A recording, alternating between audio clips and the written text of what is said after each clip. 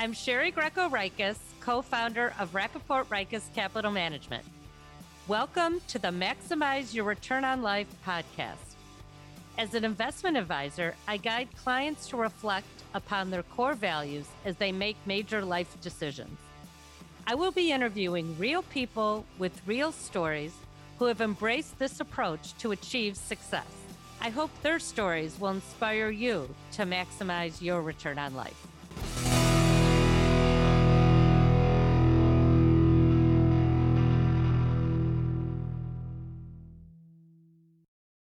Hello. This is the first time that I've had two guests, so we'll have to see how this goes. I'd like to welcome Carol and Brad White. I've known both of them for many, many years, but we really, Carol and I actually solidified our friendship climbing Masada, and we actually did get to the top. So we had a lot of time to talk about life, values, careers, and everything like that. Carol is an MBA from University of Chicago. She's also a Wolverine. For those of you that don't know what a Wolverine is, University of Michigan. She's founder of CB White. She turns information to high impact marketing to organizations that serve the public interest. Examples are educational institutions, environmental companies, the arts, health, and much more. Brad is a lawyer and also a Wolverine. They met in college. Carol's last name was Brown, and she met Brad White. So the colors were all in their favor. He's a senior program director at Richard Driehaus Foundation. He oversees the Built Environment program, and you will learn more about that from Brad. He has 35 years experience in community development, affordable housing, and philanthropy. I was very impressed then and still impressed now that he was appointed by President Barack Obama as General Public Member to the Advisory Council on Historic Preservation. So welcome, Brad and Carol White, to the Maximize Your Return on Life podcast. Both of you have used your values for your career paths. So today we're going to learn about those career paths, how you were able to take the dream for many people. While you were working, you were able to leave for 53 days to go to Southeast Asia. Mind you, I think they both left with one backpack, but they'll tell you more about that later. Their summer tradition and why it's so important to them and their family and how they maximize their return on life. So, Brad, I'm going to do women first. So, Carol, I'd love to start with you. If you can tell us a little bit about your career path, how you used your values, and what you're doing now. Thanks, Sherry, and thanks for having us on. This is really a treat to get to talk to you and talk. As I've read about your Maximize Your Return on Life, it's always resonated with me. I felt in a way that you've expressed the way we have tried to live our lives. So it's fun to get to tell about our version of that. I am someone who was at the University of Chicago in business school in the 80s, learning all these things that make organizations work. And with a strong family history in philanthropy and in nonprofit organizations, and I grew up in that, inspired by my grandmother and my mother, I kept thinking that everything I was learning made sense for organizations that might be maximizing something other than revenue. And I brought that up with my professors, one in particular, and he said, that's a great idea. You're right. At that time, business schools, social enterprise wasn't on the radar. Business schools didn't teach anything except traditional corporate for-profit type of principles. But he said to me, you'll do it eventually, but you need to go work in corporate first. And that's what I did. I went and worked in the corporate sector doing a market research for Fortune 100 organizations, mostly in service industries. And I guess we'll call it midlife crisis number one. I finally decided I had to take the plunge with a very supportive two-career household. I was able to step away from my job and explore how I might apply what I knew how to do to organizations serving the public interest. That's my broader way of talking about nonprofit organizations. As any organization serving the public interest would want to think about, how do I bring information in to make better decisions? And that's how I think about market research. What problem are you trying to solve? How can we bring in information from the outside to help you, the organization, make a better decision that makes as much sense for an organization like a cancer wellness center as it does for an organization like Chevron. So that's where I went.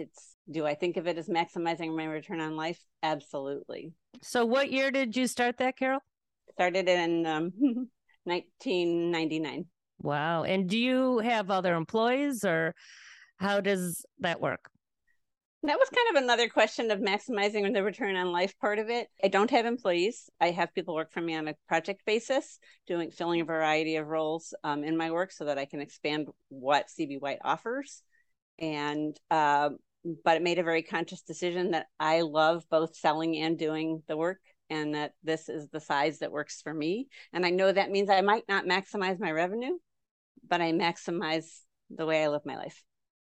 And going back when you made this decision, because it was such a big decision to leave corporate America and start your own, I have a lot of clients that talk to me, and I always say the key to financial happiness is living within your means and having an emergency fund. Mm-hmm. So I'm not going to be presumptuous. You want to talk a little bit about that, because it is a financial decision also. Absolutely. And it's a joint decision. Brad and I definitely sat together, looked at, where we were and what we could afford and what we needed me to earn to live the life we wanted to live. And again, I think it meant that for both of us, the goal wasn't get as rich as we could in dollars. It was live the life we want to live that was fulfilling.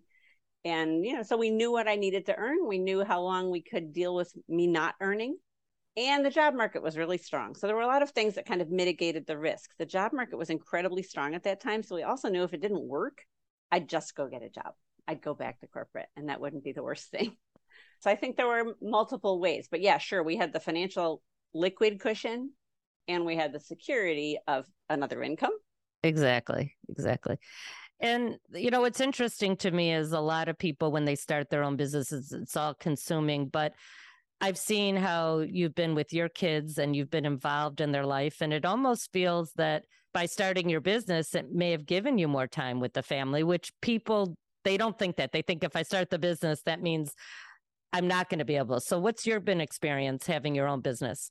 That's a really good question. Yeah, I think it's a matter of priorities. If I had put everything into saying, revenue is everything, that probably would have meant an insufficient number of hours with our kids. I do think that starting one's own business, as you well know, Sherry, sometimes people say, oh, that's such great flexibility. Yeah, well, but if I'm not working, I'm not earning. So it's much harder than people think. And I do think it requires more conscious effort to say, what are my hours going to be? Because I could work all the time. So I think it's a very conscious decision. I think that I've had different ways I've done it. I've shifted it over time. I've been frustrated at certain times, but I think mostly it's trying to say, how do I take this thing I've got that I love to do, fit it into the hours I want it to fit in, let it mushroom out sometimes when it has to, and bring it back in at other times. I've just been fortunate to make that work, but it's always a conscious effort. It doesn't just happen. We could think about it 24/7. And absolutely. I always say there's going to be times that you're going to have to work and maybe not spend as much time as you want with your family. And there's times family needs you and work, so that you're never fully balanced. I've seen that. Right. I think work-life balance, which I think applies to all people, married, single, parenting, not parenting, men, women. I think work-life balance applies to everyone. And I think it is a conscious project. It doesn't just happen. And you have to give yourself a little leeway now and then. And the last thing before we go to Brad is you've been working from home since you started the business. Now everyone's working from home. Any secrets for our listeners? What keeps you focused and what breaks you take and how you do it? Yeah, so work from home was not new to me. I laughed when people needed to learn Zoom, but was delighted to help them. Yeah, Brad's pointing to himself, so I think you had one at your home. He did. He said, "What's Zoom?" Yeah. And I think the work from home balance issue goes in both directions. So on the one hand, people say to me, "How do you get anything done?" Quite honestly, that comes back to earning. Like, sure, I could not work, but you could be at an office and also not work. I have to earn, so I'm motivated to work. So I've never found that part to be a problem. I think actually sometimes work from home, it's a more conscious effort to say, how do I separate this? Right. And something that Brad and I did, I don't remember how many years in, was create a dedicated space. So I have my office and I really try. And it was much more important, in fact, when the kids were still at home, to say, this is my office and this door is either open or closed, and to try to segregate it in some way. I do know someone, I have not done it, I think it's very clever, someone who literally goes outside, takes a walk as if they're commuting, and comes into work. Oh, that's funny. And leaves and takes a walk to leave work. Although, if I can interject, sometimes our office creeps out to the, in the summer, out to the screened-in porch, and even in the winter to the dining room table. But generally, her office is her office. Yeah, well, you know when she's working, when she's not. So now I'm going to turn it over to you, Brad. Kind of the same question. Can you tell us how you are where you are today and kind of how you got there? Well, my path is really not as deliberate as Carol's was. As Carol explained, she, kind of had this thought even when she was in business school of what she would eventually do, although she didn't know she would do it on her own or whatever. But mine was a lot less thought through, I guess. I was in law school, and probably my second year, I'm like, is this really what I want to do the rest of my life? And I think it was my third year in law school. I had a land use seminar, which was a really good experience. It was about real estate. It was about zoning. It was about all sorts of issues in the development of cities. And I did a paper on the Chicago Landmarks Preservation Ordinance. And as a result of that, I did some volunteer work for what was then called Landmarks Preservation Council of Illinois. And they directed me to an individual, a guy named Dick Rodewig, who was practicing law and real estate consulting. And I ended up finally getting to talk to him the day after the bar exam was over. And at the end of the conversation, I think it was a Friday, the end of the conversation, he said, you know what, meet me for breakfast on Monday. I'm having breakfast with one of the lead land use law attorneys in the city, and we're working on some zoning work. So I've got work for you to do, and let's just see how it goes. And that was my first job, or first professional job, I guess. From there, I learned how to do market analysis and real estate appraisals and lots of historic preservation work. And historic preservation was kind of the through line through all the work that I do. And then from there, I decided I wanted to get into real estate development, but also kind of with my mission-based real estate development, I would call it, because I went into affordable housing development. And I learned so much during that period, so much about financing. And, I was not an MBA, but learned about financing and putting deals together and how many layers of financing goes into those deals. After 12, 13 years of doing that, I responded to an internet posting organization called the Alphawood Foundation. I had said to myself, wow, this looks really great, but I have no experience doing philanthropy. And well, it turns out the person who was doing the hiring, the benefactor in the philanthropy, does non-traditional hires. So the executive director ends up being a lawyer. I end up being a lawyer. And I had two other people in the organization at the time also didn't have much direct philanthropy experience. But through that, I've been doing that since 2011. And in November, I took a different job at the Driehaus Foundation to be the senior director of the built environment. It's a great opportunity for me because the built environment involves architecture, land use planning, urban design, placekeeping, and those are all the things I'm working on. It's really all the things that I've worked on over my entire career in one way or another. So it was an exciting opportunity, and I've been here since November. Took a little time off in between, did some travel. As you'll find out, travel is very important to us. One of your values, right? Yes, travel is one of them. That's how I got here. The kids kind of say I've had multiple careers, and I guess if you break it down, I've had about three. I don't think I'm going to have any more, but that's where I'm at today. So did you ever work at a law firm or you went straight into the job? Never worked at a traditional law firm. Dick had part of what he had was Dick Rodewig and Associates. So I was a member of Dick Rodewig Associates, as well as a member of a real estate consulting firm called Schlaze and Company.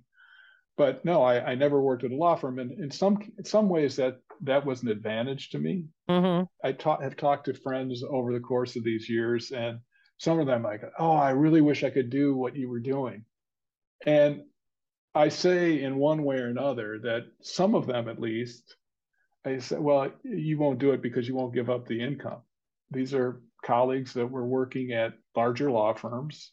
They came out at an associate salary, which is pretty decent and much more than the salary I had when I came out. And it, continues to grow, and it makes it, I think, in many ways, more and more difficult to step back from that, and do something that may not be quite as well paying. But there have been those that have done it, and I always I congratulate them when they do it, because they're often much happier than doing the different things. And the number of lawyers that have gone into not-for-profit work or working for nonprofit organizations, there are many. We have to remind ourselves, fortunately I didn't practice a long time, but those that have practiced a while have to remind themselves that they're not lawyering now. They're working in a nonprofit. Mm-hmm. A lot of the skills we learned in law school and acquired over time are really good for running nonprofits, particularly policy-based ones. Yeah, it must have been a surprise for your friends in law school when you didn't go to that traditional route at the big law firm. So, yeah, it was somewhat of a surprise. I mean, I came out of DePaul, and a lot of kids went in a lot of different routes. We probably from DePaul didn't have as many who had the opportunity to go to the larger law firms, but most of them went and practiced law. Although when I look back on it now and look at in the alumni magazine what people are doing, they're more varied than when we came out of law school.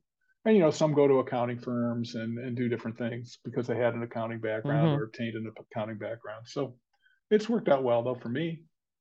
Yeah, I loved hearing both of your history because I've known you guys for a while, and I kind of met you on the second half. I didn't know the before, but I kind of feel you're both ahead of your time, because a lot of my MBAs that are at big consulting firms or corporate America, and a lot of the lawyers, they say, I love working. I just don't want to work in this kind of work or work this hard. So in their 50s, they might gravitate to a nonprofit, or they might start their own firm. You guys were kind of ahead of the curve. And I think you're going to be ahead of the curve when we go into the next discussion. And this, I know we were there and talked about it for a long time, but I don't know who wants to take it. Let's start at the beginning. How did you come up with this dream of taking 53 days off going to Southeast Asia? So who wants to start with that? Our daughter Hannah should start, actually. Yeah, okay. Carol, why don't you start? It's hard to know exactly when, but I think that travel is another of our through lines. Absolutely. We could talk about financial decisions, Sherry. We would look at furniture that needed to be replaced, and then we would think about a trip we wanted to take, and the trip always won. And you guys were on the same page, which is sometimes unique for couples. Yes. And so when Hannah, our younger daughter, was on a long backpacking trip in Southeast Asia, we met up with her for 2 weeks, and we loved it. We spent time in Vietnam and just really, really loved it, and saw how she was traveling. And then at the other end, which was incredibly inexpensively, and then, saw how we were traveling, which was not high end, but more luxurious, but kind of realized that there might be a middle ground. We were approaching landmark birthdays. That was 50, right? Yeah, sure. And I think I said, we need to do a longer trip. We need to do a trip at the pace that Hannah is able to do it, because a longer trip is an entirely different thing. The pace is different. The planning, or in fact, not planning, is entirely different. And I had always wanted to try an unplanned trip. And I felt like this is a region in which we could afford a long trip, because it appeared that for an incredibly low daily spend, we could have a trip that would work. And I think I said, if we are both interested in this as being the thing we do to mark this birthday, which two people are there who can't pull this off? I run my own business, so I ought to be able to figure out a way, and it's mostly on my computer. I ought to be able to figure out a way to be away from it for a couple of months or be plugged in a little and keep it going. And Brad, you work for an organization that ought to support the idea of a sabbatical because there are enriching experiences that make us better at our jobs. I think I planted that seed, and we, like we do with those things, you could let them germinate. Yeah, Brad, how did you confront your company though? Because Carol gave herself her own approval. How did you do it? Still tricky. But Carol's boss said it was okay. Right. But you know, well, we waited a little while. We talked about it. And I do remember when Carol was approaching 60 and then the timing, and I'm like, well, I'm not 60 yet. She goes, yeah, it's. Wait, can we back up one moment? They have the same birthday. Yeah. So we had a year where she was 60 and I was 59. I'm like, oh yeah, it's getting close. So it's time to talk to the office. And, you know, my colleague, the executive director who ran the Alphawood Foundation at the time, was just really very supportive. I went in and he goes, well, let's think about this. And then how much time do you want? And I kept kind of pushing time. And, you know, he was going to create a whole sabbatical policy. I think as it turned out, we didn't have a whole sabbatical policy. Brad just went. The Brad policy. Yeah, it was the Brad policy at the time. And, you know, I was in a position as associate director. I think that he felt it was doable and also, you know, a good way to keep me around. Because we did have, I don't know if I can't remember if I ever signed anything, but there was an understanding that it would not leave the day I got back. So I was supposed to be around a year. And I was around more than a year. So it wasn't difficult from that perspective. Plus, our foundation had an interest in Southeast Asia, which also kind of helped, and it helped get this approved. It also helped in some of our travel because we did a couple of things that we wouldn't have known about otherwise. So it was not traumatic in any way going to the executive director, my boss, and talking about it. I think we talked about it over a couple of week period of time and how it would work and would I be available? And, you know, I was available. I would check email and, you know, we could get text or WhatsApp. So it worked out well. And I would respond to questions. I had a little trick. I had what I call on my email, a trip email. And I would put things in there that could wait until we got back or put things in there that could wait a couple of weeks. But you know, there were some things I just needed to answer pretty quickly, and I answered them. You know, Carol was working too, so it wasn't hard to find a little bit of time to check in with the office, and it certainly makes the reentry a lot easier when you've done some checking. So, my trick on this, Sherry, was I at this point had someone who was supporting me on projects for about 4 years. So we laugh about my having to give the approval, but she was the first person I reached out to say, "Are you comfortable covering my practice for 2 months?" And what I meant by that was being the one who keeps an eye on things and honestly just alerts me if there's something that puts something to the top of the queue, so that when I'm trying to work about 8 hours a week, she tees up what I need to do in those 8 hours. And in fact, I'd forgotten about it till you said it, Brad. I actually created a dedicated email address so that I could avoid looking at all the email. I created a dedicated Gmail address. It was called, I think it might have been called Carol and Brad Southeast Asia at gmail.com. And I gave that address only to this person who was supporting my work and to my family members and maybe to Brad's family members, so that if we looked at that, it was because somebody really needed to get in touch with us, either for me for work or our family for any kind of emergency. And it really allowed us to only, for me at least, only check that email or to check for that, priority hours or family matters. Boy, I love that idea. I'm going to use that next time I go on vacation, because we'll talk about this in a moment, but we all need to unwind every now and then. And that way, if your company, your staff, your family, you know, we have aging parents, you know, it would be nice to That's a great idea. I hope you guys out there listen to that, because maybe you can, maybe not 53 days, but even 7 days, you can use that trick. So, Carol, you mentioned something. It was a unplanned trip. You know, a lot of us go away, we spend all this time, we have an agenda. So, did you know where you're going, or what did you do? What do you mean by unplanned? So we had a rough vision of the itinerary, kind of a shape. We knew roughly that we were going to go from Bangkok to northern Thailand to Cambodia to Laos and into Vietnam. That was a basic shape. We had gotten together with a couple more in our age range than in Hannah's age range who had done something similar, and talked through, we need something slightly better than something slightly more comfortable than a backpacker's version of this, because we weren't going to stay in the party hostels. And they really helped us immensely on, just sort of, here's 2 key websites that you use to search hotels, and you can say, here's our price range, and it has to have air conditioning. Do you remember the websites? Travel Fish was a great one for information. And then the booking sites, I'd have to look. We used Agoda. Bookings.com. Okay, they'll email it to us, and I will put it on the website for our listeners, just because I think those are good tips. So, and Brad can definitely speak, because we had this definite. So before we left, we had our hotel room in Bangkok and our flight to our next city, and maybe our hotel in our next city, maybe. And yeah, I'm not sure we did. I'm not sure whether or not we did, or whether we did. And then in each city, and Brad definitely, so together we would talk about where we wanted to go. We kept collecting information. You're talking to other travelers. Things are coming onto your radar. That's the part of it being unplanned. It charges this part of your brain that's just full exploration. When it's not all planned out and you haven't read everything ahead, you just get to be in discovery. It charges for me a part of my brain, this feeling of discovery, and in a place that is so different. In learning and understanding what our needs are. In Bangkok, our first hotel was a traditional American hotel. I think it was a Sheraton. And we decided, let's do that for the first one. We want to be able to make sure that we can communicate.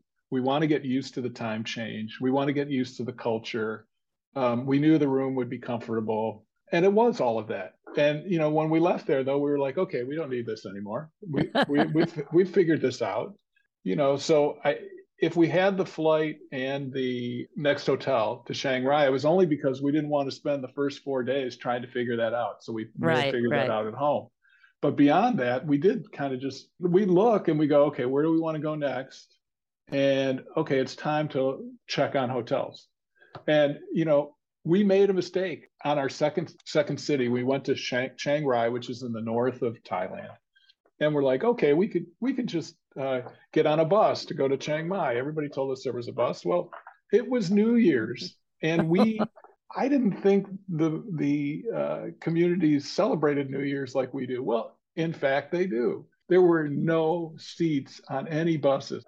So we ended up staying in Chiang Rai one more day, and figured it out going to Chiang Mai. Ended up taking the bus the next day, and I think it cost us $50 because we had a hotel room and didn't use it. As it ended up, they were kind of flexible with us at the next hotel anyways. And they upgraded us. So, but as Carol will say, the mistakes in traveling in a lot of places, but certainly in Southeast Asia, they're not multi-million-dollar mistakes. They're $50 mistakes. Sometimes they're $5 mistakes. When you're trying to decide whether you want the spicy version or the not spicy version of the main course, and you realize the main course costs $1, you order it both ways. Yeah, that's so funny. You don't negotiate as hard, like getting from one place to another in a tuk-tuk, which is a carriage, basically. I had to start telling Carol, I said, like, we're negotiating over 50 cents. Let's stop already. And it's like some of us go on vacation. We have this checklist. We got to go here. Boom, boom, boom. On Monday, we're going here. Tuesday. It just sounds like you were able to take your time. If you loved where you were, you stayed an extra day. And if I have one piece of travel advice for anybody going anywhere, is I think staying in a place more like 5 days than 2 days is is when all the magic happens, because in the first 2 days you do the big checklist items. So this applies to Paris and London and Los Angeles. In those first 2 days you do the big things. In the next 3 days you explore neighborhoods. You go to the equivalent of Logan Square. You go to the cool, interesting places and see interesting art that you would never know about. That's the magic. Stay longer. Go fewer places, each one longer. But that's kind of the philosophy we've used throughout our travel, whether it's a 10-day trip or a 3-week trip or an 8-week trip. We probably see fewer cities or go to fewer places and are more, I don't know if it's immersed, but it's more in depth and having some time to just wander around. I mean, I look back at my journals from our travels and I go, okay, today was wandering day, and that's what we did. That's great. And I think people can really relate to that and hopefully maybe change some behaviors, because it's not a race when you travel. It's to have fun, relax. I want to hit 2 more points and then we're going to move on to the next. If I remember, you guys really just traveled with a backpack? Yes, we did. Mine was 15 pounds. I think Carol's was right around there. And we will say that they do get heavier with time. What happens is they absorb moisture. Oh. It was always lighter after we washed our clothes and dried them than just before that.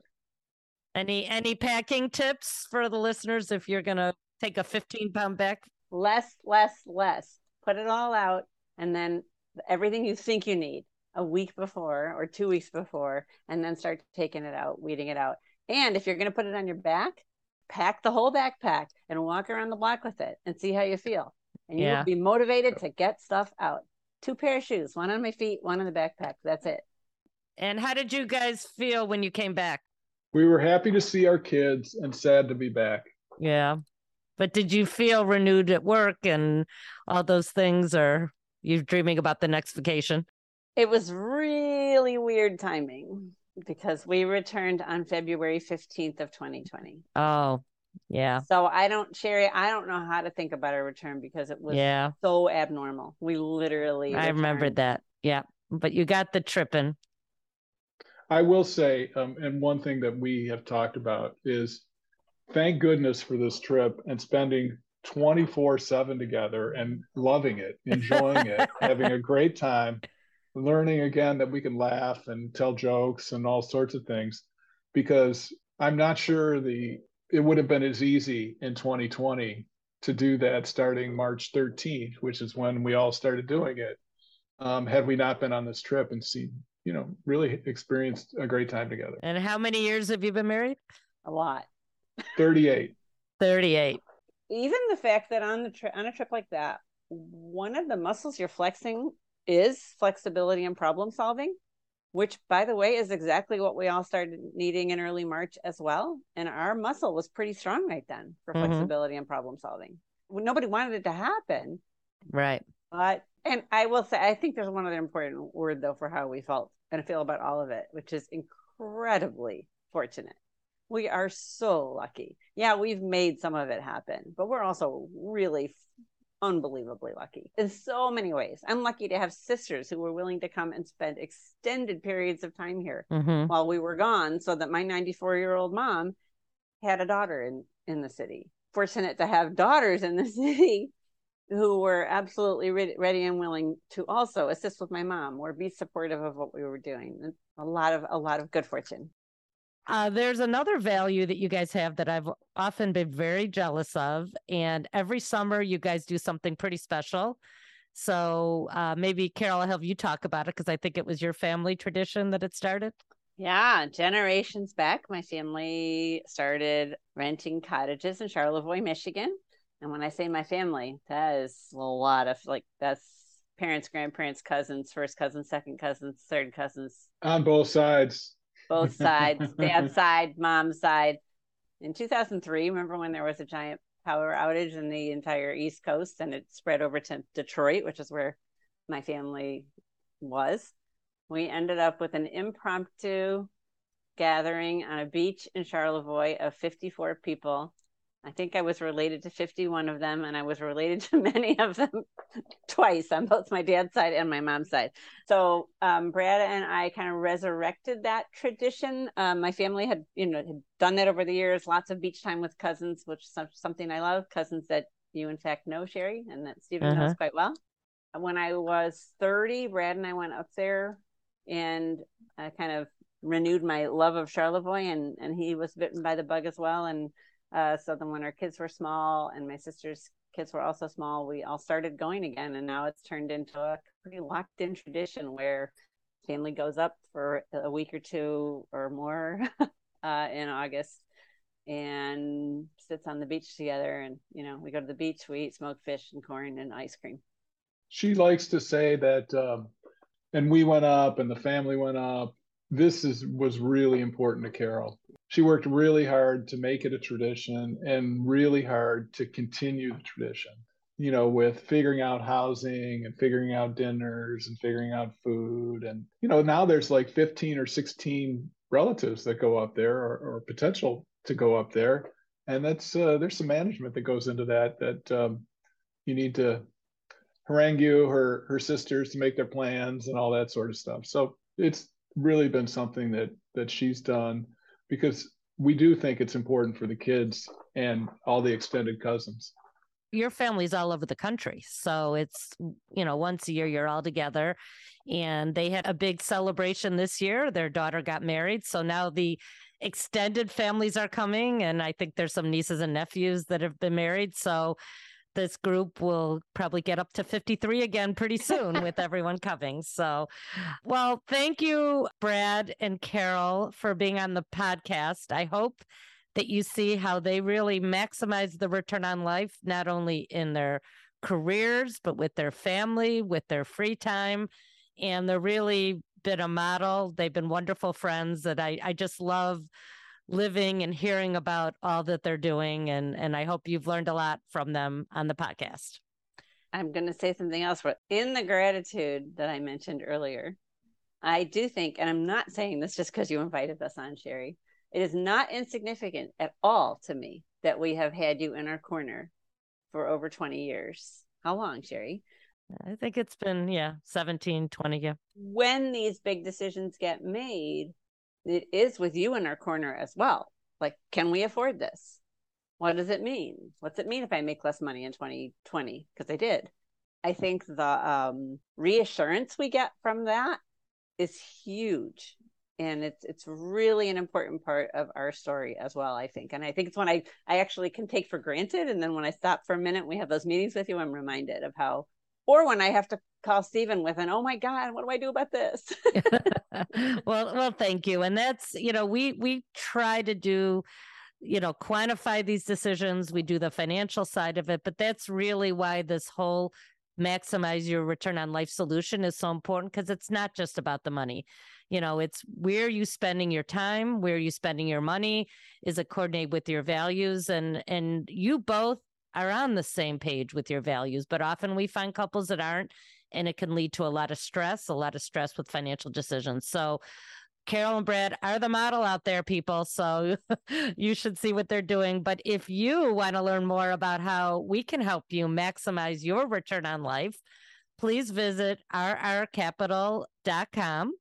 And we'd be happy to talk with you. But Carol, before I go, can you give us your website if there's any listeners that might want to engage you to help them with their companies and marketing? Sure. My website is cbwhite.com. Again, that's C as in Carol, B as in boy, white like the color.com. And that focuses on mostly marketing research principles and using marketing research information to help organizations make more informed decisions and increasing their confidence. Great. Well, we'll have your website and your email on our website. And I just want to thank you guys. This was fun for me to learn a little more about you. I see you all the time, but it's fun to take a step back, learn more about the trip. And I hope listeners, you will take the time to maximize your return on life. Thank you.